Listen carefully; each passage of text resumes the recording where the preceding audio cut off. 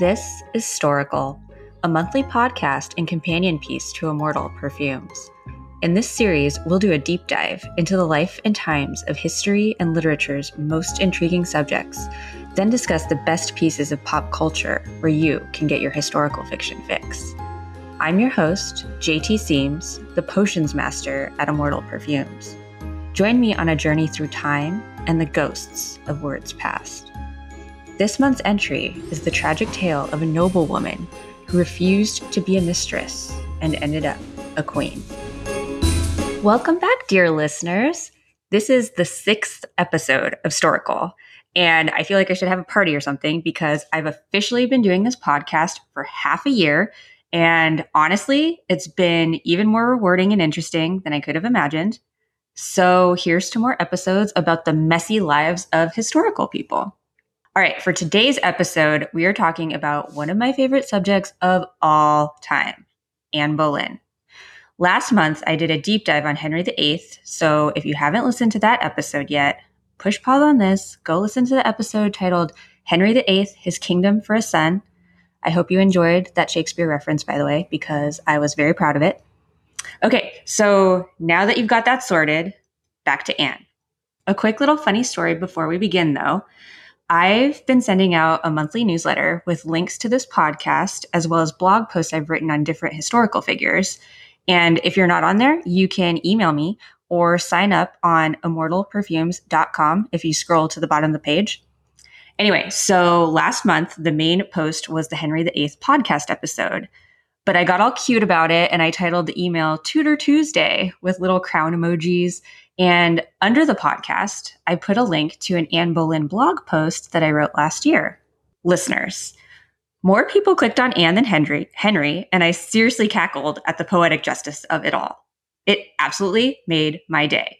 So I'm very pleased to be here today and bring the people what they want, Anne Boleyn. So why am I such a fangirl for Anne, you may be wondering? Well, a couple of things. My nickname from one of my best friends is literally Queen Anne Boleyn, which is a long story and I won't get into it, but the love runs deep. And like I mentioned in the last episode, when I was in school, there are a lot of misconceptions about Tudor history. First, American public schools barely even cover it. And when they do, Anne is just painted as this evil homewrecker who got what was coming to her. I do not like it when women are portrayed this way. But I didn't really know much about her until I saw The Tudors when it came out in 2007. And my dear listeners, that was what did it for me. After watching Natalie Dormer just slay all day as Queen Anne, I actively sought out everything I could find out about her. Now, as we learned in Henry's episode, he was a bit of a moody, petulant child. After being passionately in love with this woman for 10 years, he had her killed on trumped-up charges of adultery and witchcraft. After she died, he did what history often does, tried to erase the witch in every way possible. Because of this, we don't really have a lot of historical documentation about her inner thoughts and feelings, and everything we know about her is from other sources, many of which were hostile and hated her. So within that context, I will try to paint for you the most accurate portrait of this fiery queen, the mother to none other than Queen Elizabeth I. Chapter 1, Those Scheming Boleyns. When it comes to Anne Boleyn, unless you're an obsessive and have read a lot on the Tudors, then some things you've probably heard are that she was a commoner, she had 6 fingers on one hand, and she was the second wife of Henry VIII. Spoiler alert, only one of those is true. Anne Boleyn was born circa July 1501. There are also theories she was born in 1506, but that timeline doesn't make a whole lot of sense in terms of her age when she was at court, so we're sticking with the popular date of July 1501. The reason we don't actually know is because back then, record keeping was an afterthought at best, and if you were a girl, you weren't deemed important enough to have your birth recorded.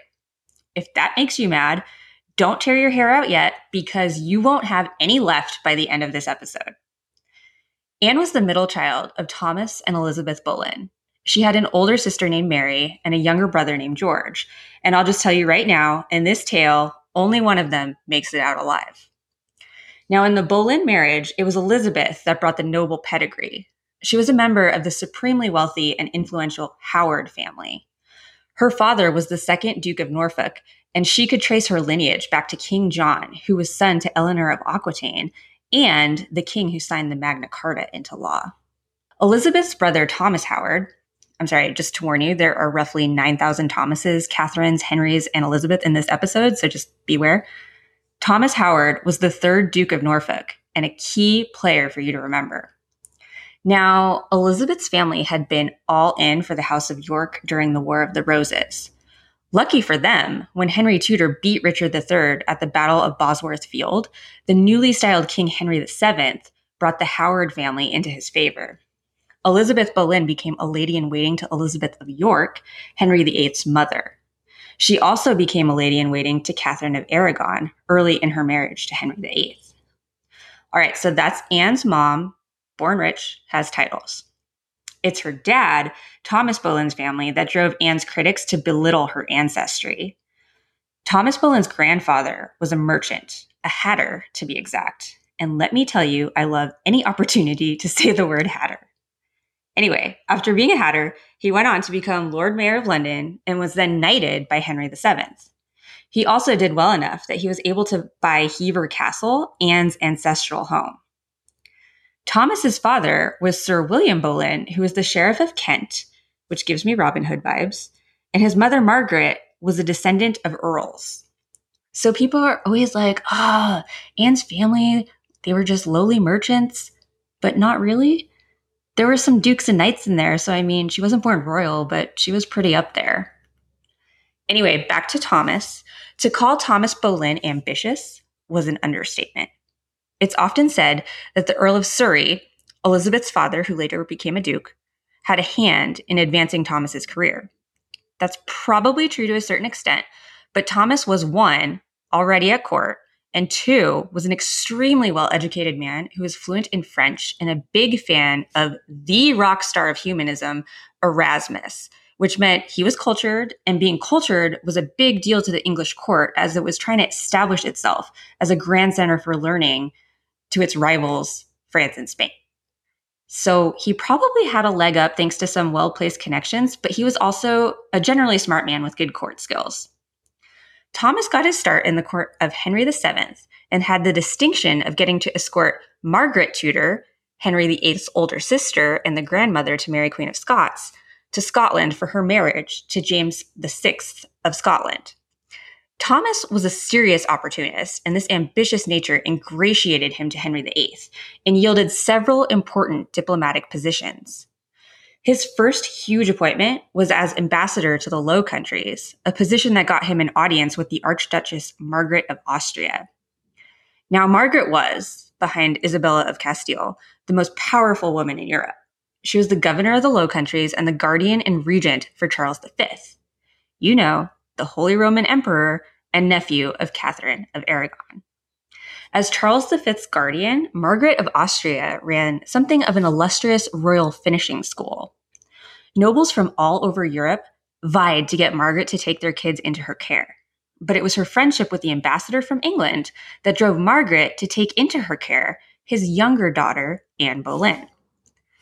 So, dear listeners, this is where we set our scene. With an aristocratic mother and a fiercely ambitious father, Anne Boleyn, second-born daughter, was given access to one of the grandest, most learned courts in Europe. Chapter 2, A French Education. All right, so Anne is the younger sister and is getting shipped off to Margaret of Austria to complete her education. You may be thinking, well, that's odd. Wouldn't her sister Mary, the elder sister, be the first choice to go abroad? Historians still debate which sister was older because, remember, women were important back then, so no one bothered to write down their birthdays unless they were a princess, and even then, good luck. But the consensus is that Mary was older. And this discrepancy, having Anne go serve in a royal court while leaving her elder sister behind at home, is one of the first instances you have of the little seedlings of discord between the sisters. Many speculate that this was part of crafty little Thomas Boleyn's plan. Anne was his favorite child, and she was the one that had the brains, so send her to be a good representative and bring favor on the family. So off Anne went to the Low Countries to learn from Margaret of Austria. Now, I had to look this up because I had no idea what the Low Countries were. I thought it was some distant part of England, but apparently some still refer to the region as such. And back in Anne's time, the Low Countries were the Netherlands, Luxembourg, and Belgium. In 1513, Anne arrived in Margaret's palace, Mechelen, to be educated and to serve the Archduchess as maid of honor. Such a placement was extremely difficult to get at such a young age, and when Margaret wrote to Thomas Boleyn saying, "I find her so bright and so pleasant for her young age that I am more beholden to you for sending her to me than you are to me," it is quite evident how smart and utterly remarkable Anne was. One of the first orders of business after Anne arrived was to begin lessons in French. She had a private French tutor, and soon the girl would prove fluent. Anne excelled in her studies and in the arts. She was an accomplished dancer, could sing well, and play instruments such as the lute and the virginal. In addition to needlework and just a general ability to conduct oneself with chastity and poise, these were really all the things that a girl of noble birth needed to know during Tudor times. And funny enough, King Henry visited the Archduchess during the time that Anne was maid of honor in her court. After military exploits with Margaret's father, the Emperor Maximilian, Henry and his entourage visited the towns of Lille and Tournai and had one of their merry little jousting festivals. As a native of England who could speak fluent French, it's highly likely that Anne was summoned as an interpreter, and she must have met the king at this point, but there are no indications that he noticed her during the trip. However, she must have left some sort of impression because less than a year later, Anne was summoned from the court of the Archduchess to accompany the king's sister, Mary Tudor, on her voyage to become Queen of France. This time, her older sister Mary would accompany her. The Boleyn sisters both waited on Mary Tudor in her brief tenure as Queen of France. Mary Tudor had been married off to Louis XII of France, who was known as Louis the Decrepit because at age 52, for Tudor times, that was positively ancient. Mary Tudor was 18 and in love with Charles Brandon, one of King Henry's favorites. After a mere 3 months on the French throne, Louis died, supposedly from too much exertion in the bedchamber. Against her brother Henry VIII's expressed wishes, he knew that Mary was in love with Charles Brandon, yet, for reasons unknown, had Brandon be her chaperone back to England. She married Brandon in secret and was then sent with her ladies back to England. All of her ladies except Anne. Anne was given a placement with the new Queen Claude, who was married to Francis I, King Henry's favorite frenemy until his death. Now, in the exceptionally short time Mary Boleyn was in France, she gained quite the reputation, shall we say. Francis himself called Mary Boleyn his English mare, and she was known as the Great Whore. Which poor Mary, she was by all accounts super pretty, not the smartest, but in the French court, you were expected to be super flirtatious and deal with all these lascivious dudes coming onto you, but then you'd get judged if you reciprocated. So I feel bad for poor Mary. Anyway, back to Anne. Anne was extremely intelligent and determined to not be used or underestimated as her sister was. Queen Claude was also somewhat reclusive and extremely pious, so Anne was more sheltered from the overt sexuality of the French court. She definitely learned how to play the game of courtly love, but she kept her wits about her and didn't succumb to temptation in the same way her sister had. Anne spent 7 years in France. She could speak the language perfectly, was extremely fashionable. Any style flourishes that she would incorporate, the other girls at court would immediately try to emulate. And she was a very accomplished dancer. But none of that holds a candle to some of the people she surrounded herself with in France. First, there was a gentleman that you may have heard of, one Leonardo da Vinci. He had been invited to court to retire because Francis was super into art and wanted to be the main artistic patron of Europe, which absolutely galled Henry VIII. It's not known the extent to which Anne may have known da Vinci, but they absolutely would have met. Second, there was Francis's sister, Marguerite de Navarre. Marguerite had a salon in which she encouraged philosophical and religious discourse. She was a patron of arts and, most scandalously, a member of the nobility who was interested in church reform and humanism. It is not known how much interaction the two had. Marguerite would later snub Anne Boleyn when she became queen, but it's clear that these intellectual ideals would have had a huge impact on Anne's later life. People said of Anne that she was more French than a French woman born. While she wasn't as pretty as her sister, this je ne sais quoi is what made her so alluring. In 1522, Anne was recalled to England to marry her cousin to reclaim ancestral titles. But instead, she found herself the darling of a lecherous court. Chapter 3, Stricken with the Dart of Love. Ladies, let's all thank our lucky stars that we were not born during Anne's time, because you were basically your father's property until you went to go live with your husband, and then you get to be his property. What a fun deal. Such was the plight of Anne. As you may recall, her scheming father, Thomas Boleyn, he was in the midst of a dispute over lands and the title of Earl of Ormond with relatives in Ireland. Thomas had the backing of King Henry for his claim, but the other claimant, Piers Butler, who had been managing the lands in Thomas's absence, wanted the case tried in front of Irish lords. No one wanted to anger Ireland and start even more strife, so a plan was hatched to marry Anne to James Butler, son of Piers. Now, here's a name you may remember from last month's Henry VIII episode, Cardinal Wolsey. James Butler was actually being brought up in Wolsey's household, and Wolsey himself was tasked with negotiating this marriage, with input from the king. So again, in the aftermath of Anne's death, her enemies smeared her and called her common, but I mean, if the king, who at this point didn't actually know her, was getting involved in her marriage arrangements, I'd say she was pretty important. Dear listeners, as you probably guessed, the marriage negotiations fell apart. Anne did not marry James Butler. She had been recalled from the majesty of the French court to marry an Irish lord, but now she was just bored and bumming around at Hever Castle. Which, side note, I recently liked the Hever Castle page on Facebook, and they post lots of pictures of their gardens and moss-covered castle, and hey, it wasn't so bad, but I digress. All this time that Anne had been gone, quite a lot had been going on in Mary Boleyn's life. First, she got married to a young courtier and favorite of Henry VIII named William Carey, which meant she got the unfortunate name Mary Carey. I'd say poor Mary, but honestly, she probably came out on top once everyone's head started to roll. Shortly after her marriage to Carey, Mary became mistress to King Henry, which, as you may recall from the last episode, was kind of a big deal. Henry didn't take many mistresses. He was much more of a serial monogamist, probably because he was so religious. Mary was only one of 2 confirmed mistresses that he had in his entire life, which is so crazy to me because the popular image of him was the sex-crazed king. Mary's quote-unquote fling with the king lasted for about 4 years. The start and end dates aren't known, but Henry seems to have moved on once Mary was pregnant with her second child, Henry Carey, who was born in 1526. Okay, let's back up for a second. That rabbit hole of Mary Boleyn's life and time with the king is important for what transpired later in the King's Great Matter. But now, let's look at Anne Boleyn's big splash at her introduction to English court.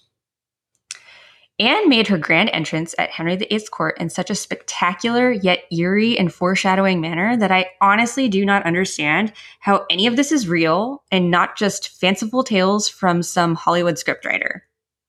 Let me set the scene for you. Henry VIII loved himself a good masque. Masques were these plays that members of the court would put on, and he, of course, would usually give himself the starring role, and there were these over-the-top performances that usually had a moral theme and featured noble men going after women. Henry was super into courtly love, which I mentioned earlier was this strange over-the-top flirtation. Henry was a person who liked the chase, so it's easy to see why it would appeal to him. In 1522, he staged one of these masques, and it was called the Chateau Vert. Now, prepare yourself for this because it's arguably the most King Henry thing ever. There were 8 noble women participating.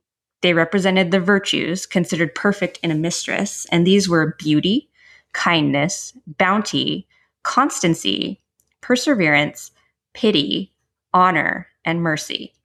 Mary Boleyn was kindness, and Anne Boleyn was, you guessed it, perseverance. I swear to God, you can't make this stuff up. They built a legit prop castle that had 3 towers and was decked out in green tinfoil. These ladies were all stationed at the top of each tower. Below them in the dungeons of this wooden castle, which they constructed at Wolsey's palace at Whitehall, were women who represented all the bad traits a good Tudor woman would never have, including disdain, jealousy, unkindness, danger, scorn, strangeness. They probably would have had me play that one. Then my personal favorite, malbouche, which meant sharp tongue. Because they were subtle, they had all the noble women of good virtue dressed in white gowns with Venetian gold headpieces, and all the bad ladies they had dressed up as Indian women. Okay, so now you have all these chivalrous men ready to storm the castle and save the good girls on the tower. The men were nobleness, youth, loyalty, liberty, pleasure, attendance, gentleness, and amorousness.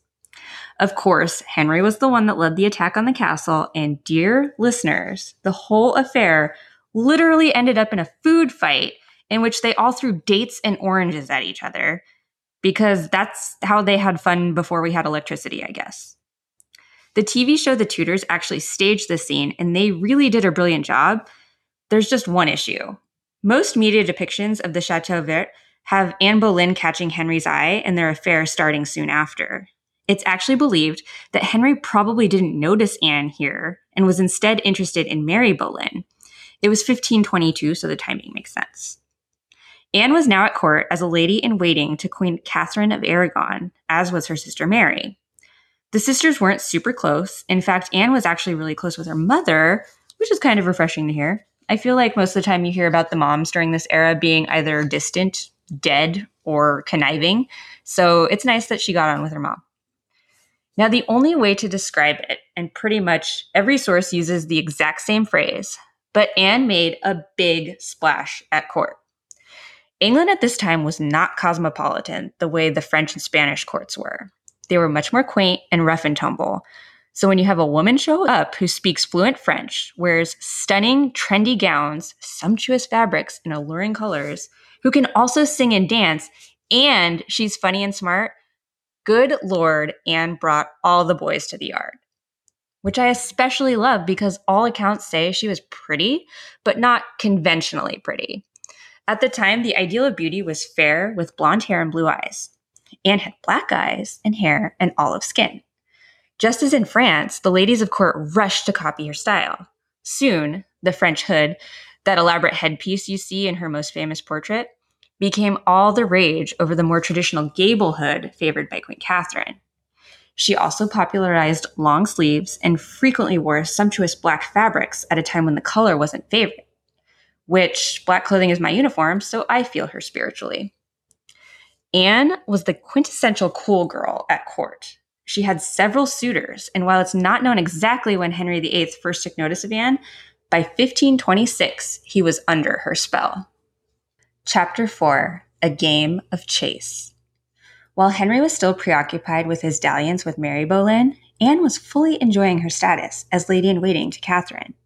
She was the center of male attention at the court. And remember, while Henry and Anne had at minimum met several times and he knew her thanks to her father's position, she hadn't yet taken over his world. So at this time, she was moving freely about court, doing her own thing and hoping to find love with a suitable match. And she found that in Henry Percy, the son of the Earl of Northumberland. Percy was a page in Cardinal Wolsey's household, actually at the same time as James Butler, her cousin she was supposed to marry. Anne had caught the eye of several suitors, but Percy was head over heels in love with her, and the only serious prospect that Anne actually loved. The two of them got engaged in secret, and let me tell you, the Tudors were kind of psychotic about these betrothals. A betrothal, even one just spoken, never actually followed through, basically counted as law. Henry later used this argument to get rid of several wives. Henry Percy's father was powerful, and as such, he expected an advantageous match for his son. When he found out about the engagement, he threatened to disinherit his son if he married Anne instead of the wife that had already been chosen for him. Cardinal Wolsey was livid when he found out and publicly chastised Percy and then took the matter to the king. When Henry VIII was notified, he flipped his lid. All nobles, especially those with super important positions, such as the Earl of Northumberland, they had to get royal approval before they could marry. Whether Henry was mad that he hadn't been consulted or he was already in love with Anne is up for debate. In most of the dramatizations told from Anne's point of view, Henry himself had a hand in breaking the pair up so that he could court her himself. Again, though, it's all speculation. They weren't the greatest record keepers back then, and most of the primary sources and letters written by Anne were destroyed because to call Henry moody was an understatement. Heartbroken, humiliated, and the subject of the king's wrath, Anne was sent home to Hever Castle.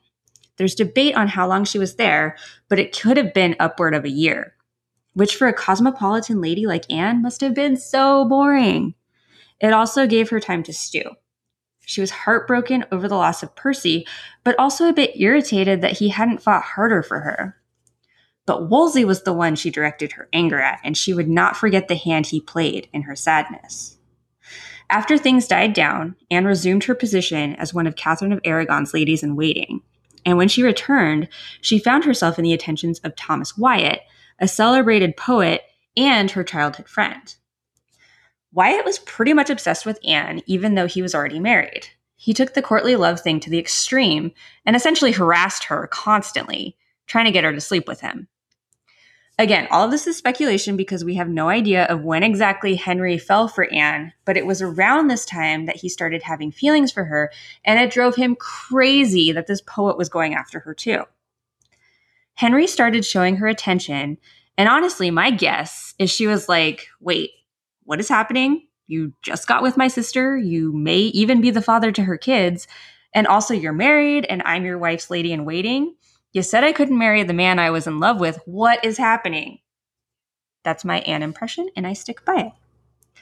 So again, with this courtly love BS, Thomas Wyatt stole a jewel necklace from Anne that had fallen out of her pocket or something like that. And she was like, hey, that's my necklace. Can you give it back? And I imagine that he just ran off giggling because he wouldn't give it back and was showing it around court and basically acting like a middle schooler and saying that they were involved.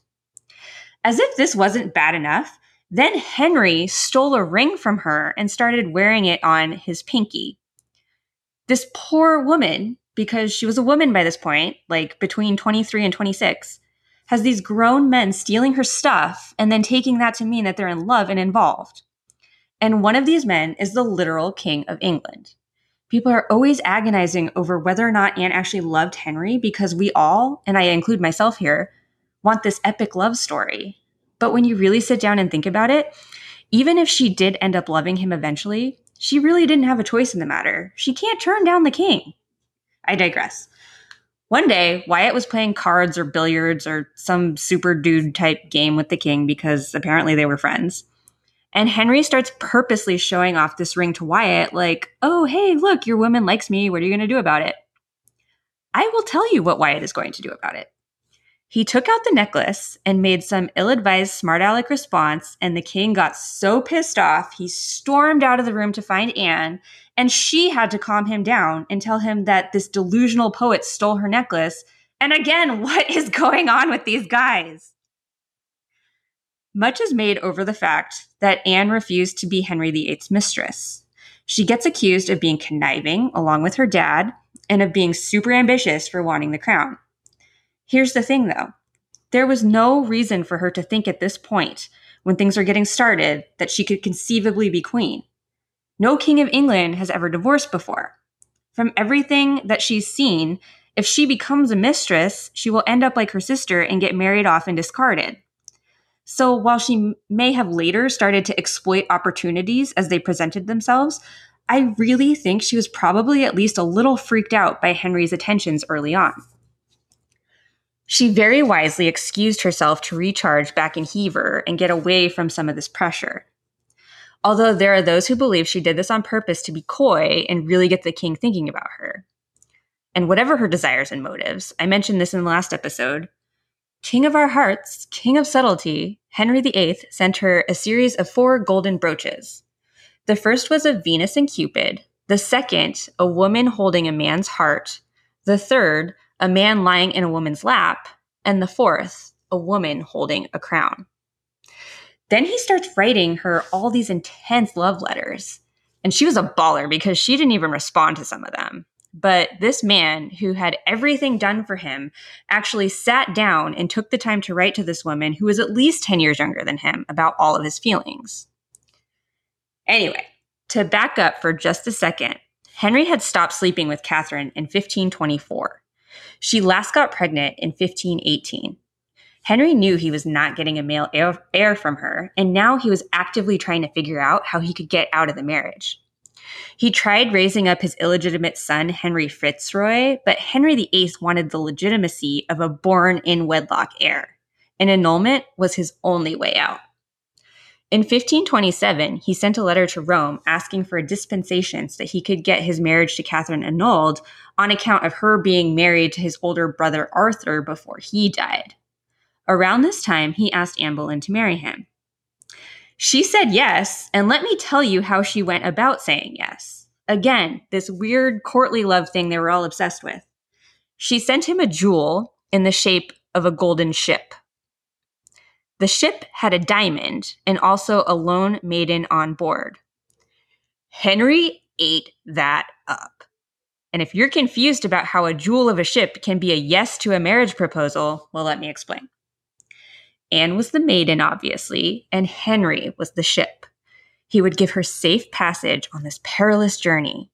The diamond further symbolized her heart, hard and steadfast.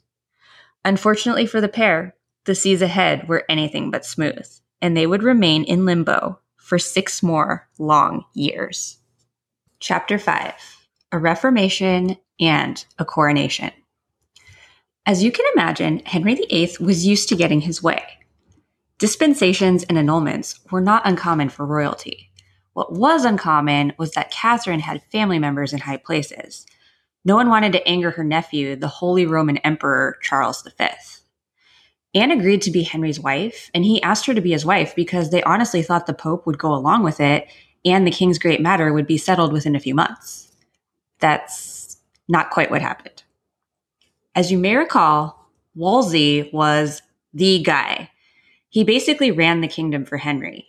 Even though Wolsey himself came from a working class background, he looked down on Anne Boleyn's family and even called her the Night Crow, which I kind of love. A nickname like that would give me power. Now, in 1527, when Henry originally sent the letter to Rome requesting the papal dispensation and annulment, he hadn't yet told people he was interested in marrying Anne. Wolsey himself was trying to arrange for the king to marry a French princess. Wolsey didn't realize how precarious his position was. If he couldn't get Henry the annulment he desired, here's this woman Wolsey had scorned whispering to the king. Anne had long been sympathetic to the reform cause ever since her girlhood education in the court of King Francis. She was a staunch believer that common people should be allowed to read and study the Bible in English, and she openly debated with Henry about many of the problems in the Catholic Church, such as the practice of indulgences. She also didn't miss opportunities to point out how richly Wolsey was living in his many palaces with fine things and clothes. Anne even gave the king a banned book by William Tyndale called The Obedience of a Christian Man, and that piqued his interest in religion without the need for the direction of the papacy. This book kind of set the wheels in motion in Henry's mind for how he was going to lay the groundwork for the future Church of England, with himself as the supreme leader. Henry VIII was increasingly growing irritated with Wolsey's inability to secure for him his annulment. After 2 years of failure, the king confiscated Wolsey's lands and palaces and arranged to have Wolsey executed. But lucky for Wolsey, he died naturally on his way back to see the king.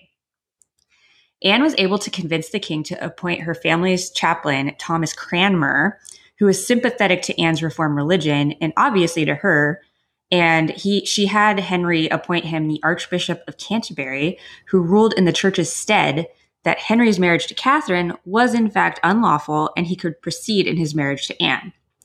She also had a hand in bringing Thomas Cromwell, who used to work for Wolsey, into the king's favor, and Cromwell was soon appointed to the king's privy council and working with Cranmer helped engineer the annulment from Catherine. I'm not going to get into the whole long story of all the problems that arose, but Henry and Anne were unable to realize their dream of getting married until 1533. In that time, Anne was extremely moody, to put it lightly. she was still refusing to sleep with the king and had something of her own shadow court. Everyone knew that Anne had the power and Catherine's star was fizzling, so the actual Queen of England was increasingly isolated while courtiers paid court to Anne, hoping to gain her favor. Henry continued to spend lavishly on her, keeping her in the rich fabrics and jewels of which she had grown accustomed. Out of all of his wives, he spent the most on jewels for Anne, and unfortunately, pretty much none of them have survived. Although some believe that some of the jewels went to her daughter Elizabeth, and there's also speculation that the pearls from her famous bee pearl drop necklace are in the crown of the current Queen Elizabeth, which is pretty cool. One major issue, however, was that Henry still had to live with Catherine, and Catherine still had to reside over official court functions. So all the big pageants, as well as Christmas festivities, would happen with Catherine at the helm, and then there would be banquets and extra activities with Anne afterward. This absolutely grated Anne, and she had a bit of a violent temper and would take it out on Henry, who, as you may have guessed, also had a violent temper. The two of them would have these intense rows and then passionately make up.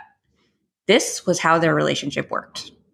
Things finally hit a breaking point in the winter of 1532. Henry was just done. He had offered Catherine the chance to volunteer herself to go to a nunnery, but Catherine, daughter of Queen Isabella and King Ferdinand, aunt to the Holy Roman Emperor, was a queen through and through, and she refused. She also refused to stop calling herself the queen. Henry finally got sick of it and sent her from court, separating her from her one surviving child, Mary, and sending her to increasingly horrible castles with terrible living conditions and far away from court. Anne journeyed with Henry to Calais in an attempt to get King Francis to support their marriage. While there, she finally gave in and allowed Henry to sleep with her, which is so strange to me. I mean, I guess she could see that the crown was in sight, but it's a little odd to me that she would go for it after waiting so long. They then had a secret wedding in January of 1533 to ensure that if she got pregnant, it would absolutely be born in wedlock. Mind you, this is before they got official word that their marriage could proceed. And also, intense secret courtships and secret weddings seemed to be what got King Henry off, because it was definitely a pattern for him. Finally secure in her position, Anne could finally rule the court out in the open. By February of 1533, she was dropping hints that she was pregnant, telling everyone who would listen that she just had the strangest craving for apples. Whatever could that mean? In April of 1533, on Good Friday no less, Cranmer finally was able to come to the king with the news they had so long desired. His marriage to Catherine was null, his marriage to Anne was good, and she now had all the rights and honors of the queen. Anne attended Easter Mass as queen.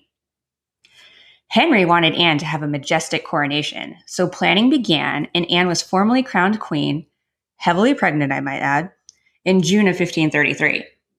Catherine was formally stripped of her title of queen and demoted to Dowager Princess of Wales, her title after Arthur had died, but before she had married Henry. Anne's coronation lasted 4 days and included a flotilla in which she got her own personal barge to float down the River Thames to the Tower of London, which, foreshadowing. On her actual coronation day, she received the crown of St. Edward and the rod and scepter in Westminster Abbey. The wine flowed free and there were celebrations throughout the city, but Anne's reception by the people was lukewarm at best.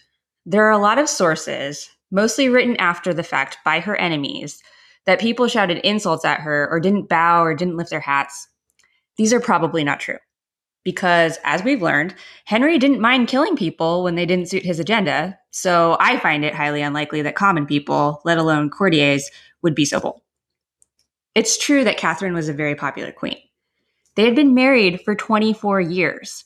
This was not some random thing where Henry was young and decided he didn't want to be married.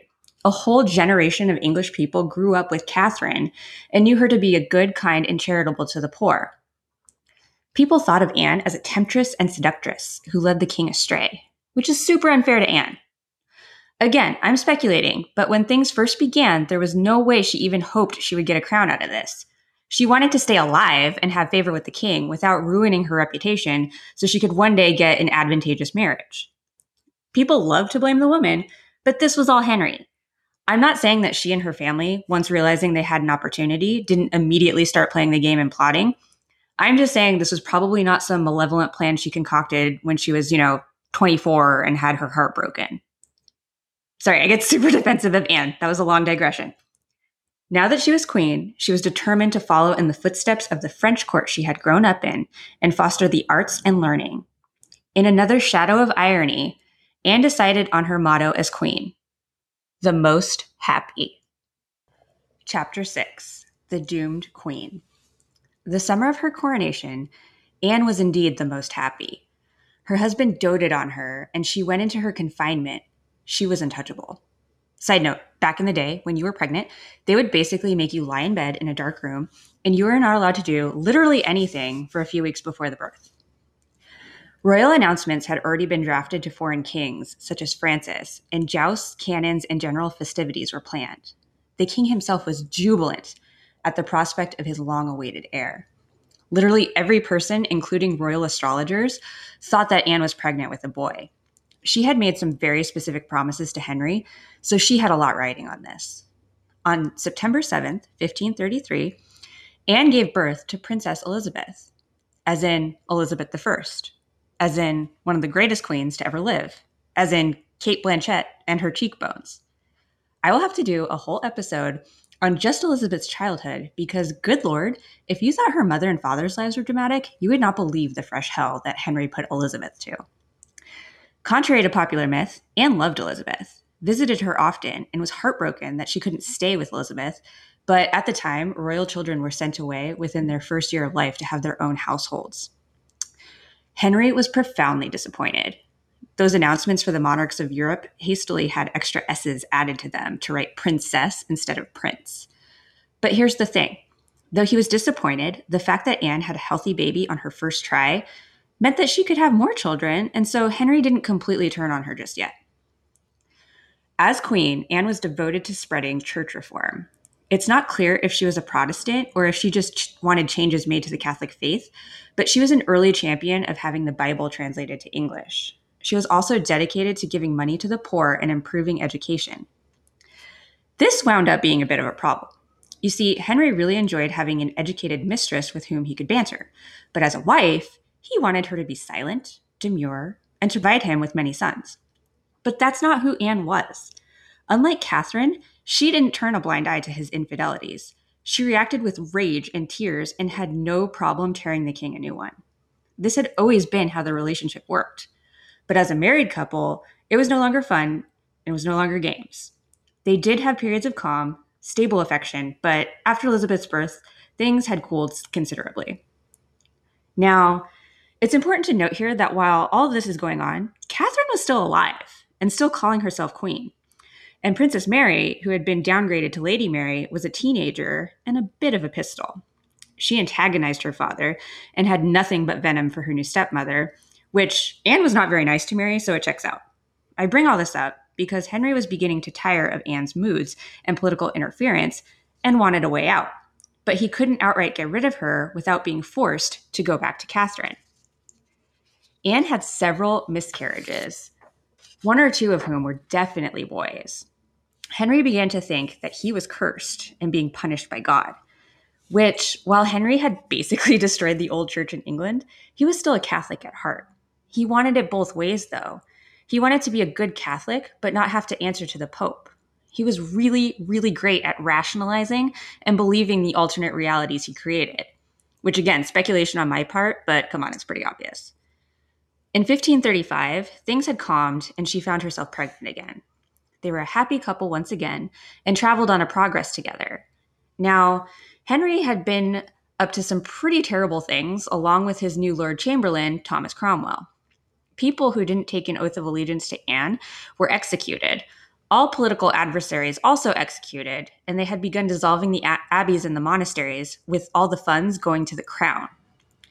Anne was against this, and she wanted the money to go to charities dealing in education. Nevertheless, the English people blamed her for Henry's increasingly tyrannical ways, and she was known as the king's whore. Which, I hear that, and I'm sad for her, but also angry because nothing has changed, but that's a rabbit hole I'm not going to go into right now. In January of 1536, Catherine of Aragon died. She wrote the king a lovely note telling him how much she still loved him and signed it Catherine the Queen. The embalming process revealed that her heart was black, which historians now believe signified cancer. But of course, back then, people believed that either Anne or the king had poisoned her. The next day, Anne and Henry wore yellow, which they said was in deference to the mourning colors of Spain, but many accused them of celebrating the old queen's death.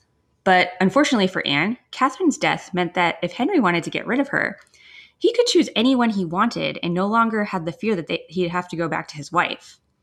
There's an enormous amount of pressure riding on her pregnancy. Around this time, Henry also began to court Jane Seymour, one of Anne's ladies in waiting. History has her as this meek little thing who truly loved the king, but apparently she was actually being coached using the Anne Boleyn playbook of playing hard to get.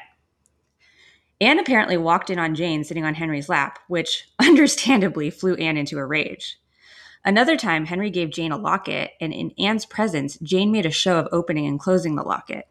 So Anne ripped it from her neck so hard that it made Anne's fingers bleed and left marks on Jane's neck. Then later that same month, Henry had an accident during a joust and was knocked unconscious for 2 hours. Anne had many enemies at court, and Henry was really the only one protecting her, which is saying something since he was trying to get rid of her behind the scenes. But fearing the king was dead, she grew so worried that within 5 days, she miscarried a boy, what would have been her savior. And the creepiest part, Anne's miscarriage occurred on the day of Catherine's funeral. You can't make this stuff up, you guys. Now, it's true that Henry was very upset about this miscarriage, but their shared grief actually drew them closer together. He felt sorry for her and still thought they would have a son together. Recently, more research is coming out pointing to Thomas Cromwell, her former ally, as being the chief architect of her demise. Remember what I said about her disagreement over the funds collected from the monasteries and abbeys? Well, she had her chaplains preach against this publicly, and Cromwell did not want her in his way. Jane Seymour's family, in addition to Cromwell and Anne's many enemies at court, started whispering about her.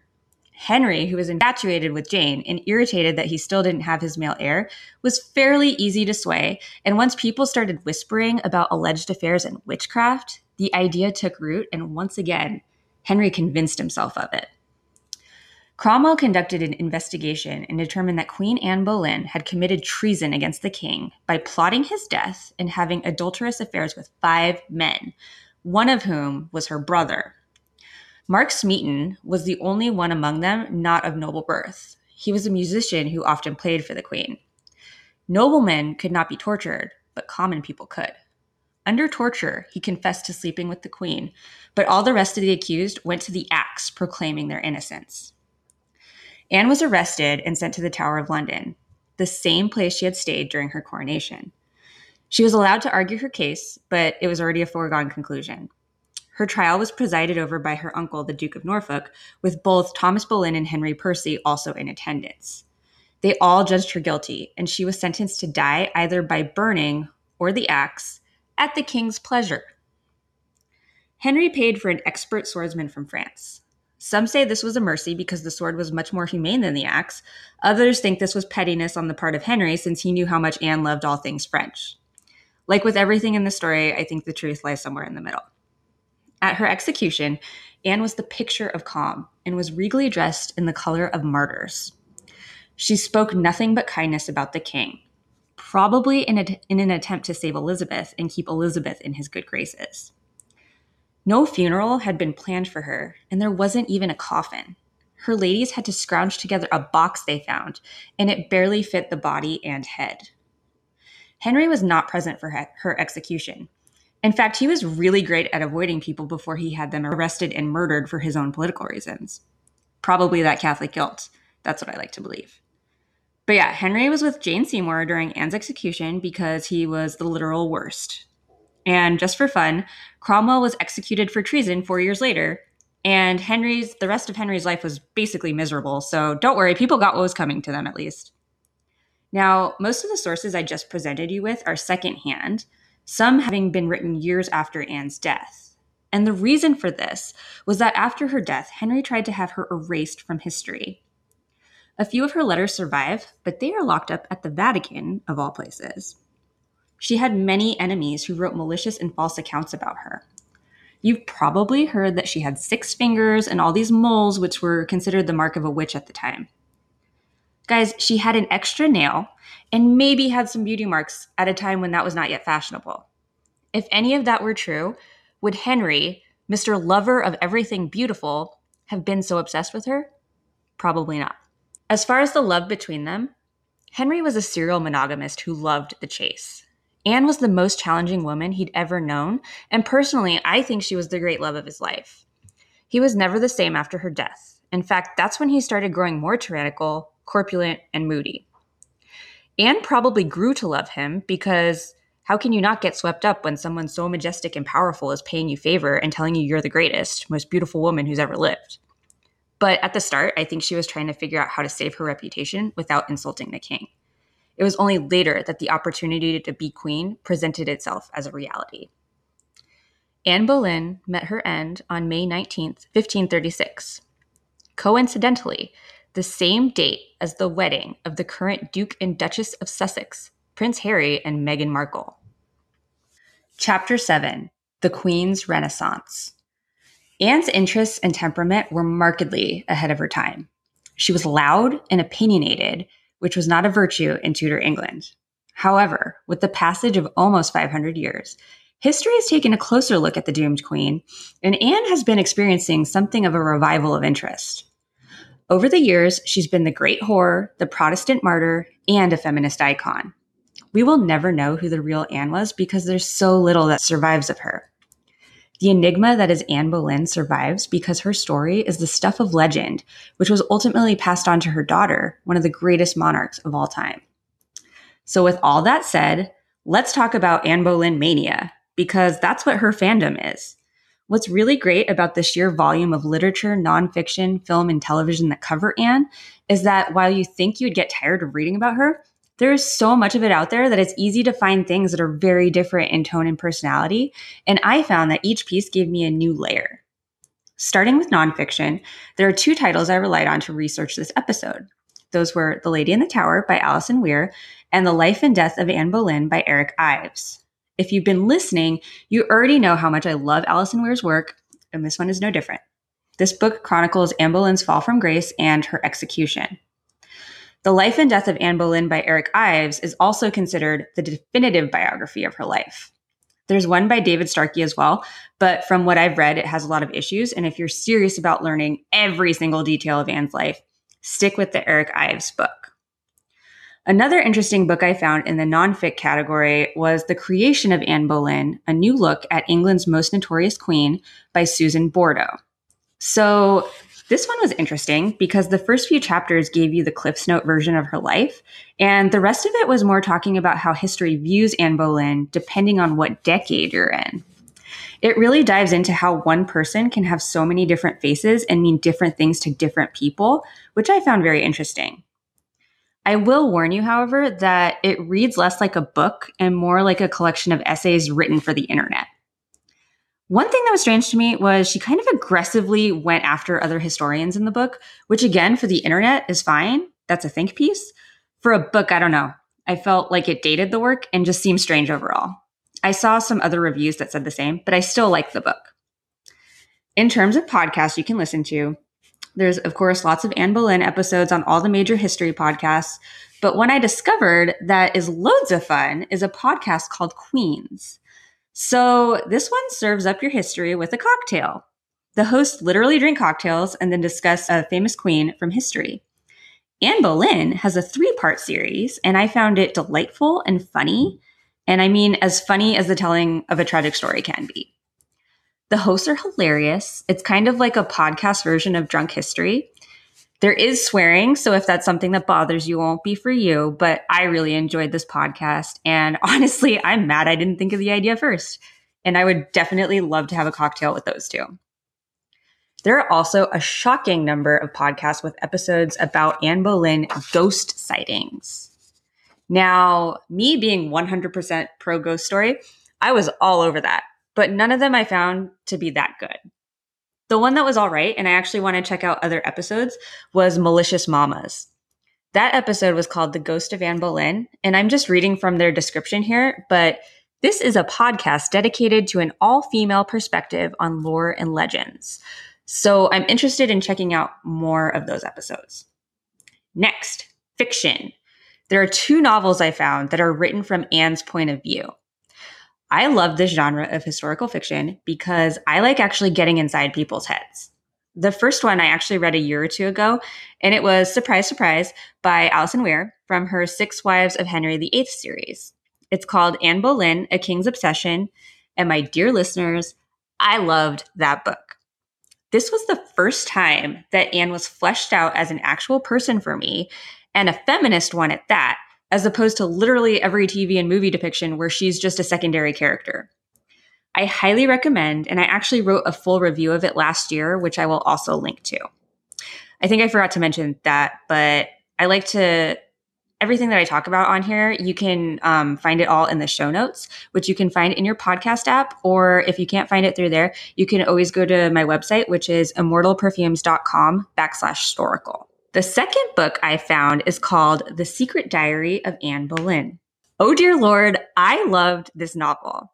It seems to be a trend to have books written as diaries of historical figures, as you may recall from the Charlotte Bronte episode. If not, go check that episode. But what set this book apart was that the book started with Elizabeth I right after her coronation. Elizabeth is given the diary of her mother, Anne Boleyn, and they alternate between Anne's diary and what's going on in Elizabeth's life as a new monarch. I loved the maternal connection. I loved Anne's voice. It's just overall very well done. In the Alison Weir novel, Anne is basically 100% the hero and a source of sympathy. In this novel, she mostly is, but you also get her ugly side, so I thought it was pretty balanced. There's a bunch of titles that use Anne Boleyn as a jumping off point, and I didn't have time to get to them all. I just started each of these, but they were interesting enough that I might pick them back up later. The French Executioner and its sequel, The Curse of Anne Boleyn, center on Anne's executioner and a promise he made to her. Sudden Death is this crazy kind of experimental novel that has all these historical figures from different time periods playing tennis with a tennis ball made from Anne Boleyn's hair. I will warn you, I liked the idea of this, but I couldn't get past the first few chapters because I got bored, but I really want to know what happens, so you should read it and tell me. All right, let's end on film and TV. Because I could not get into the other Boleyn Girl novel, I decided to watch the movie. And it was so beyond historically inaccurate that I was irritated for the first half. And then the second half, I was just so stressed out by the story. I really didn't like it. It's got a ton of famous people that I was surprised by, though. Like, I knew about Scarlett Johansson and Natalie Portman, but seeing Benedict Cumberbatch and Eddie Redmayne show up was really strange since this was like 2008, long before they were, serious movie stars. Okay. Then we have The Tudors. Also, lots of historical inaccuracy, but the melodrama and hotness between Jonathan Rhys-Meyers and Natalie Dormer is so strong that I honestly don't care. The Tudors will always hold court over my heart. As far as I'm concerned, Natalie Dormer is Anne Boleyn because she embodies her spirit in every sense. So if you haven't seen it, what are you doing? At least watch the end of season 1 and then all of season 2 so that you get maximum Anne. For all you diehard Anne fans, I fell down the rabbit hole of Anne swag. I found this really amazing illustration of Anne, and it's available on sweatshirts and tank tops. So I'll link to that too, because I bought that when I found it. There's also lots of vendors on Etsy who make Anne Boleyn's famous bee pearl drop necklace, and I'll link to a few of those because I know that you guys are ride or die for Anne, so you need to have all the things. I'll also give a little plug for my Anne Boleyn perfume. I need to find this book, but many years ago, I read this account of Anne Boleyn bathing in a bath of champagne and violets. I'm guessing that's not true, but it sounded like something she would do, so I made a perfume based on her with notes of champagne and violets. I love it. All right, that was this month's episode of Historical. I hope you enjoyed it, and if you have time or are so inclined, please leave a review on Apple Podcasts, as that helps more people discover the show. The feedback has also been really great, so I know what subjects to cover in the future. Please join me next month as we dive into the surreal life of a Mexican artist and revolutionary whose self-portraits and flower crowns are the stuff of legends.